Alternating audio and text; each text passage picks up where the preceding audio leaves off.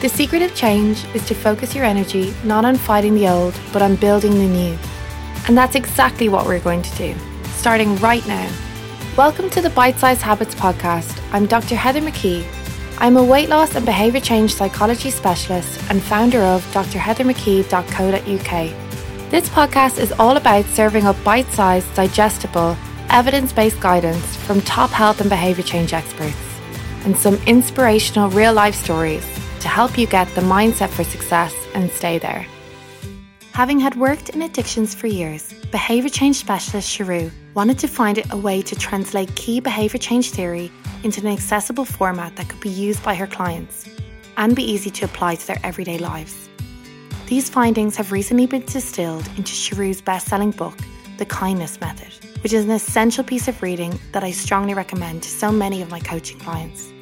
In this episode, we discuss Shahroo's top habit tip that she implements every day to help her overcome challenging situations. How forearmed is forewarned. Having a plan of action is key. Why guidance is much more valuable than opinion. Some questions to ask yourself to support your healthy habits based on this episode are: can you become more aware of your negative self-talk and start to think about rewriting your own more encouraging script? What 3 things will test me today? Can you jot down just 3 things and come up with ways in which you'd like to behave in response to them? For example, how will you deal with a difficult colleague? Or how will you cope when a temptation crops up? It was so fun talking to Shahroo, and I'm not kidding when I say her book is jam-packed with incredibly effective ways in which to reflect on and improve your own habits. I know you will find today's conversation on why we don't need fixing with Shahroo a fascinating insight into how to cultivate kindness habits now. Hi Shahroo, welcome to the Bite Size Habits podcast. Thank you very much. Thanks for having me. Oh, so excited to speak to a behaviour change specialist. And I'm sure I've been totally geeking out on your book, absolutely loving it. And I'm so excited to share kind of all the insights from that and hear more about you and your background and everything. So yeah, really excited. Thank you for coming on. Of course. Thank you for having me. It's a pleasure. Oh, well, I suppose the key thing is really, I'm really interested in how you got started in this field and kind of what drew you to the field in the first place. Yeah, my first placement after I did my master's in psychology was at a substance misuse service in Willesden Junction, where they were mainly working with people who were addicted to opiates and alcohol. And initially, I just found it extraordinary how in substance misuse, with quite minimal intervention a lot of the time, and helping basic needs be met, you were able to help people completely transform their lives. And very often it was just a lack of knowledge around motivational theories and resources and options available to people that held them back from actually making these huge changes that impacted them and their well-being and their mental health and their physical health and their emotional health and how much of part of their community they felt and all sorts of different things that contribute to people's well-being. And I felt like I could be useful there. And so I just stayed in it, really. And I think also, being honest, there are people, I think, I got the impression that some people were not so keen on working in that sector. And I never really understood it because I absolutely love it. So I just stayed there and kept working my way up the ranks. So you're really drawn to kind of helping those people that needed it most, kind of needed those key behavior change principles, the techniques that support to really help them kind of overcome the barriers to change. Yeah, absolutely. And also, I was quite quickly very dedicated to getting rid of all the jargon that was so often thought, the unnecessary stuff that I think does alienate people a little bit and deter them from wanting to manage their own progress. So I was, I've always been a big reader of self-help books, and they're not the most academic texts, let's face it. But I always just really loved the way that they cut out all the unnecessary jargon, the clinical speak and the acronyms and all those things that we know as practitioners are quite good at making us sound clever, and they become part of our vocabulary. But I think they can sometimes shut people out from having access to basically very simple tools that we've known for a long time, can help to make people to make changes. So it's about like kind of being able to translate, what those academic texts into relatable language for people. Really then help them understand those key concepts that they needed for change. Yeah, absolutely. And what would be an example of that, or what does that kind of look like if people are quite interested in, how that works in practice? Well, I mean, a lot of the evidence base used in addiction treatment needn't be almost kept secret, not kept secret, but needn't be exclusively known by professionals or clinicians. I think a lot of the theories do very much lend themselves to self-management, provided they're delivered in the same way. I mean, be it motivational interviewing, mindful practice, strengths-based working, acceptance and commitment therapy, cognitive behavioral therapy, dialectical behavioral therapy, node link mapping, self-determination theories, post-traumatic growth. All of these approaches and theories, people can bring into their daily practice and dedication to becoming more self-aware across many areas of their lives. So I think drawing from all the things that people in long-term recovery have always known and practitioners working in addiction have always known, is a really effective way of getting your hands on some really decent resources and tools that can help people to thrive, really. And so it's helping kind of people understand how these theories and all this kind of background can help them in a way that makes most sense to them on a day-to-day basis. Yeah, absolutely. In the same way that I've made them make sense to me on a day-to-day basis, because although I've done all the studying, I wouldn't consider myself a highly academic person. I like to cut to the end. I like to know what information I need to know, and make it as useful and bespoke as quickly as possible. And so I wanted to be able to do that for other people too, because I'm not the only one, certainly, who learns that way. Yeah. And that's what's absolutely so lovely about your book, in a way that it kind of takes that out of the esoteric and brings it down into real world and says, if you want to work on this, here is how you do it. And here are actually examples. You're not just hypothetically talking about X, Y, and Z. You're like, right, if you want to work on this, here is how you do it, which is really, it seems so common sense, but yet it's not kind of as widely practiced. Yeah, no, it isn't. It did really surprise me working in the addiction field that someone hadn't already written a book like The Kindness Method, because compared to, the frontline key workers who are working in substance misuse services for 25, 30 years, who know so much more than I do, and have had such a breadth of experience, I've just picked up on the stuff that I could see work across the board for a diverse range of habits and a diverse range of different people. So I can't even imagine the wisdom that they could bring to a project like this. But as soon as I saw that this stuff was working so effectively and it cost nothing, I had to, I really did feel very compelled to share it in some way or another. And I certainly encourage everyone to read it. I certainly got a lot out of it, even from my own habit standpoint, because exactly as you say, you make it translatable, successful. When you're reading it, it's like almost like having a conversation with a friend. It's like just really kind of, you feel supported and you're given things that are actually, easy to do, make sense, but actually can make a difference. Thank you. I appreciate that, particularly coming from yourself as a doctor. Yeah, I appreciate that. And that's kind of what I had hoped for. I didn't want it to be an exercise in sort of inflating my own ego and looking how clever I could sound. I wanted it to be an exercise in writing a book that I would read. Yeah.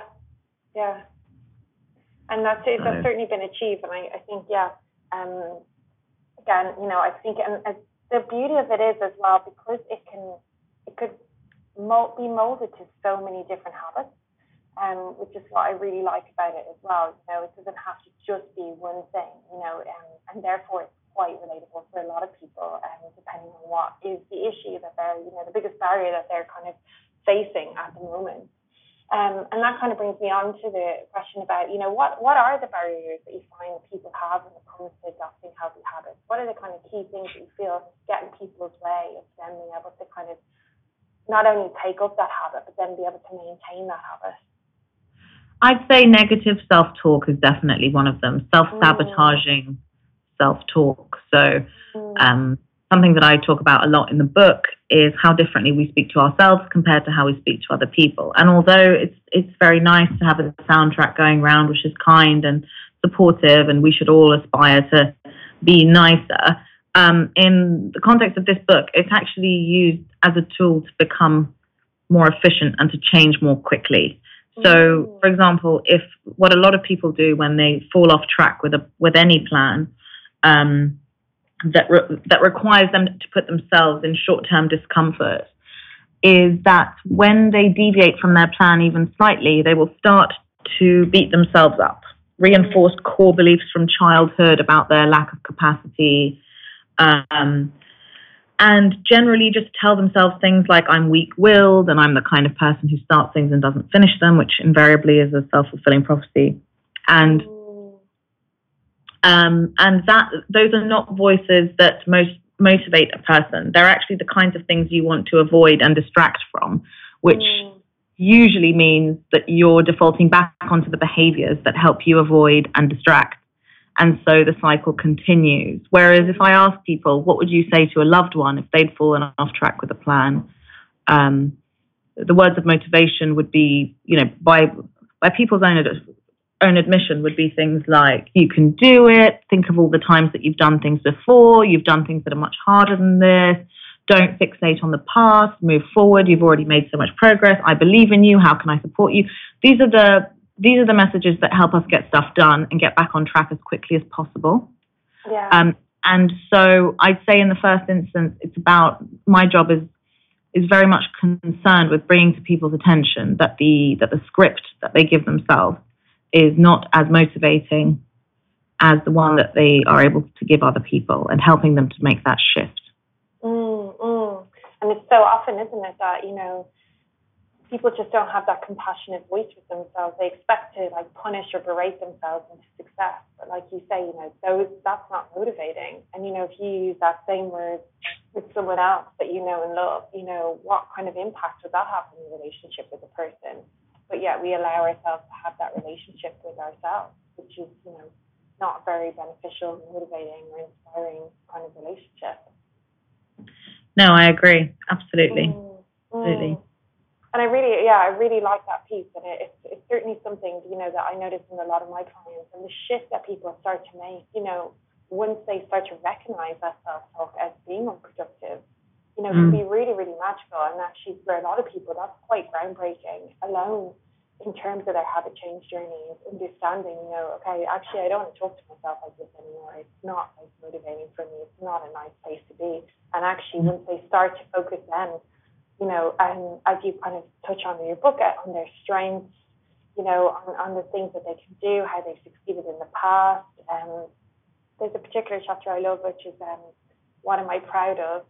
All of those actually, and showing people that, that kind of having that positive self-talk, it's not deceiving, or it's not, being big-headed or anything like that. It's actually just encouraging and motivating.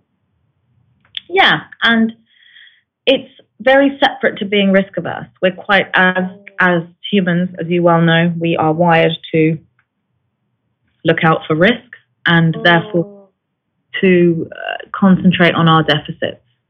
Whereas when it comes to, and in the case of anxiety, we know that can be wildly counterproductive, because our brains are of course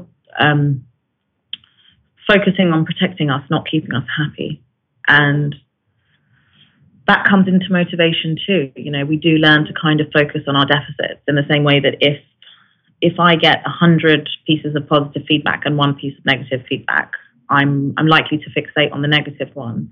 Yeah. Unless, of course, I know what I know about motivation and about anxiety and about thought patterns. So all I want to do is kind of hand that over to people so that they can do the same thing, kind of realize it happening with a curious compassion, not beat themselves up about it, accept that it will happen because they're human, and then immediately move on to how they wish to deal with that. So that acceptance piece is kind of the first step, and then it's like thinking about your coping strategies, about how you're going to handle that. Yeah, absolutely. I suppose, Shiri, I'm curious, what are your key kind of healthy habits? Do you mind sharing a little bit on that? No, not at all. I can be a very hasty and quite inconsistent person in terms of my mood. So what I tend to do... Pardon me? I said shame on you. I know. How dare I? So what I do is I wake up every morning, and while the kettle's boiling, I spend 2 or 3 minutes just jotting down the things that I think are going to test me that day.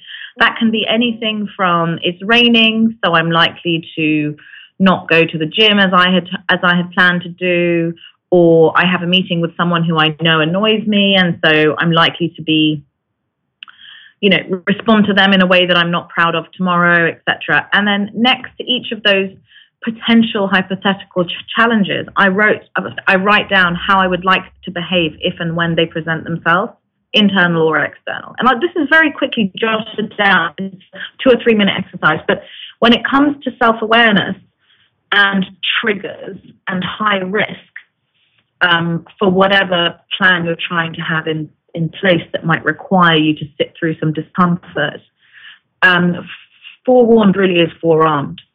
So when it comes about, that craving or that impulse to do something that you might regret tomorrow, having preempted it does make us feel very empowered, and as if we're observing the body as a kind of quite a textbook thing that has responses that have been ingrained over time, and they're expected.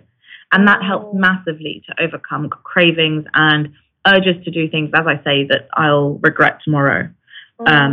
From the way that I respond to an email to whether I eat a whole baguette in one sitting. It applies to absolutely everything. And so when it does invariably come about, that challenge or that test, I see it as just that, as opposed to feeling almost affronted by the world. It's really lovely because you're saying, I think so often we imagine that, these circumstances are unique. But I'm sure as you've tracked it, you find out actually, this test or this challenge might come up quite frequently, and actually having a plan of action of how you deal in this situation, and each time you carry that out just reinforces, that new goal that you've set yourself, that way you've decided to overcome that barrier. Yeah, I think when you take shock out of the equation, I think we feel much, much more in control. And we expect things and kind of go, okay, I expected this to be hard. It is hard as I'd expected, but I've already planned how I'm going to respond to it. And the version of me that decided how I would respond was the version that was calm and rational and, for want of sounding to Instagram, my best self. Yeah. So, that's definitely the one that I'd say does me the most good. And it takes 2 or 3 minutes every morning. It's nowhere near as difficult as people imagine, compared to a traditional journaling process, for example.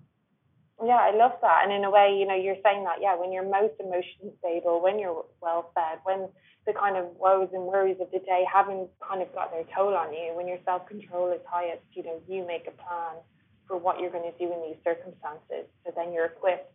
There's no shock, there's no surprises, there's no kind of random emergencies, and you kind of have a plan of action, a go-to in that circumstance, rather than relying on your mood or your emotion or how you feel at the time to kind of come up with a valid response in that situation. Exactly. Yeah.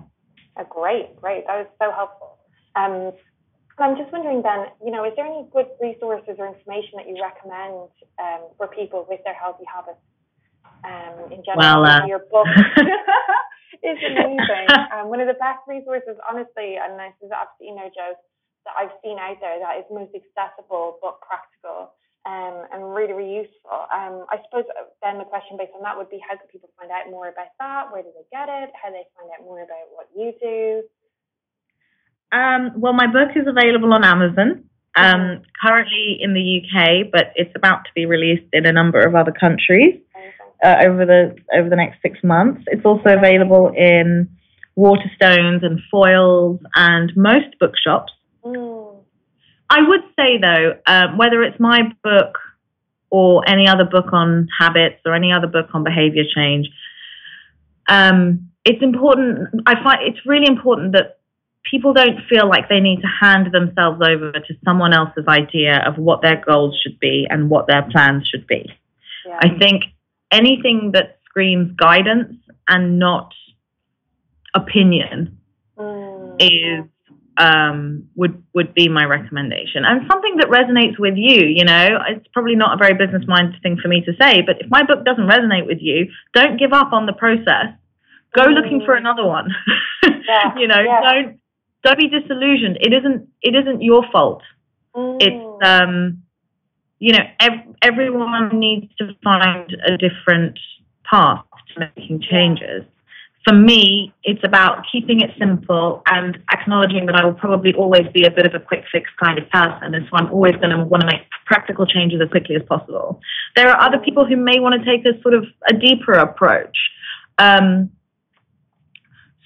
may want to, you know, engage in some counselling, or, you know, there are so many different options at this stage, and my book is really just an opportunity to plan what you'd like to try and increase your resilience so that then if something doesn't work out, you're ready to just bounce back. And in terms of contacting me, with a name like Shahroo, really you can just Google my first name. But I'm on Instagram and I'm on Twitter, both as Shahroo Izadi, and people are welcome to contact me anytime they like. And I'm always keen to hear feedback on the book. And there's an audiobook on Audible as well, which I narrate, and people find quite helpful because it makes them feel like they've got a private session. Yeah, no, it is really lovely. Actually, I started on Audible, and then I just wanted to see the exercises for myself, so I bought the book as well. But yeah, exactly. And that chimes back to what you said about, you know, find a medium that works best for you. You know, and there isn't one size fits all. And like you say, you know, for some people, this is exactly what they need. For other people, it might not work for them, you know, or it might be that they need to kind of find a combination of this and whatever else. And I think that's a really compassionate approach to take to behavior change, you know, reinforcing that, you know, not everything will work for you. And you know, having that guidance and support will help, and having tools and resources will help. So it's about finding, you know, what works best within your life and, you know, what works best for you. Absolutely, because we're always going to want to change habits for the rest of our lives.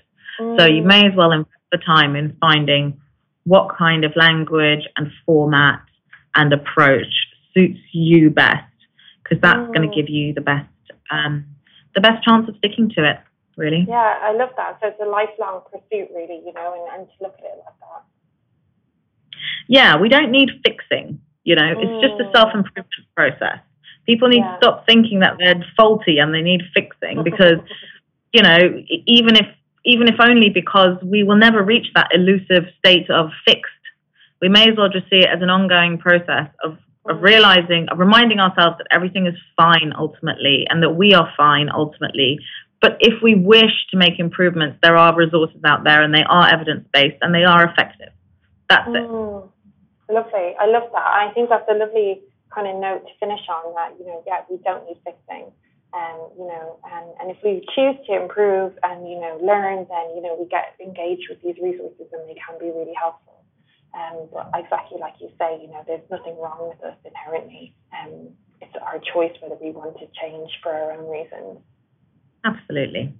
Oh, well, Shahroo, thank you so much for taking the time to be on the podcast today. It's been amazing hearing your insights on this, and really pragmatic and really just translatable. And, you know, I'm really excited to actually think about now the 3 things that will test me tomorrow and how I'm going to overcome those. So, thank you for your insight.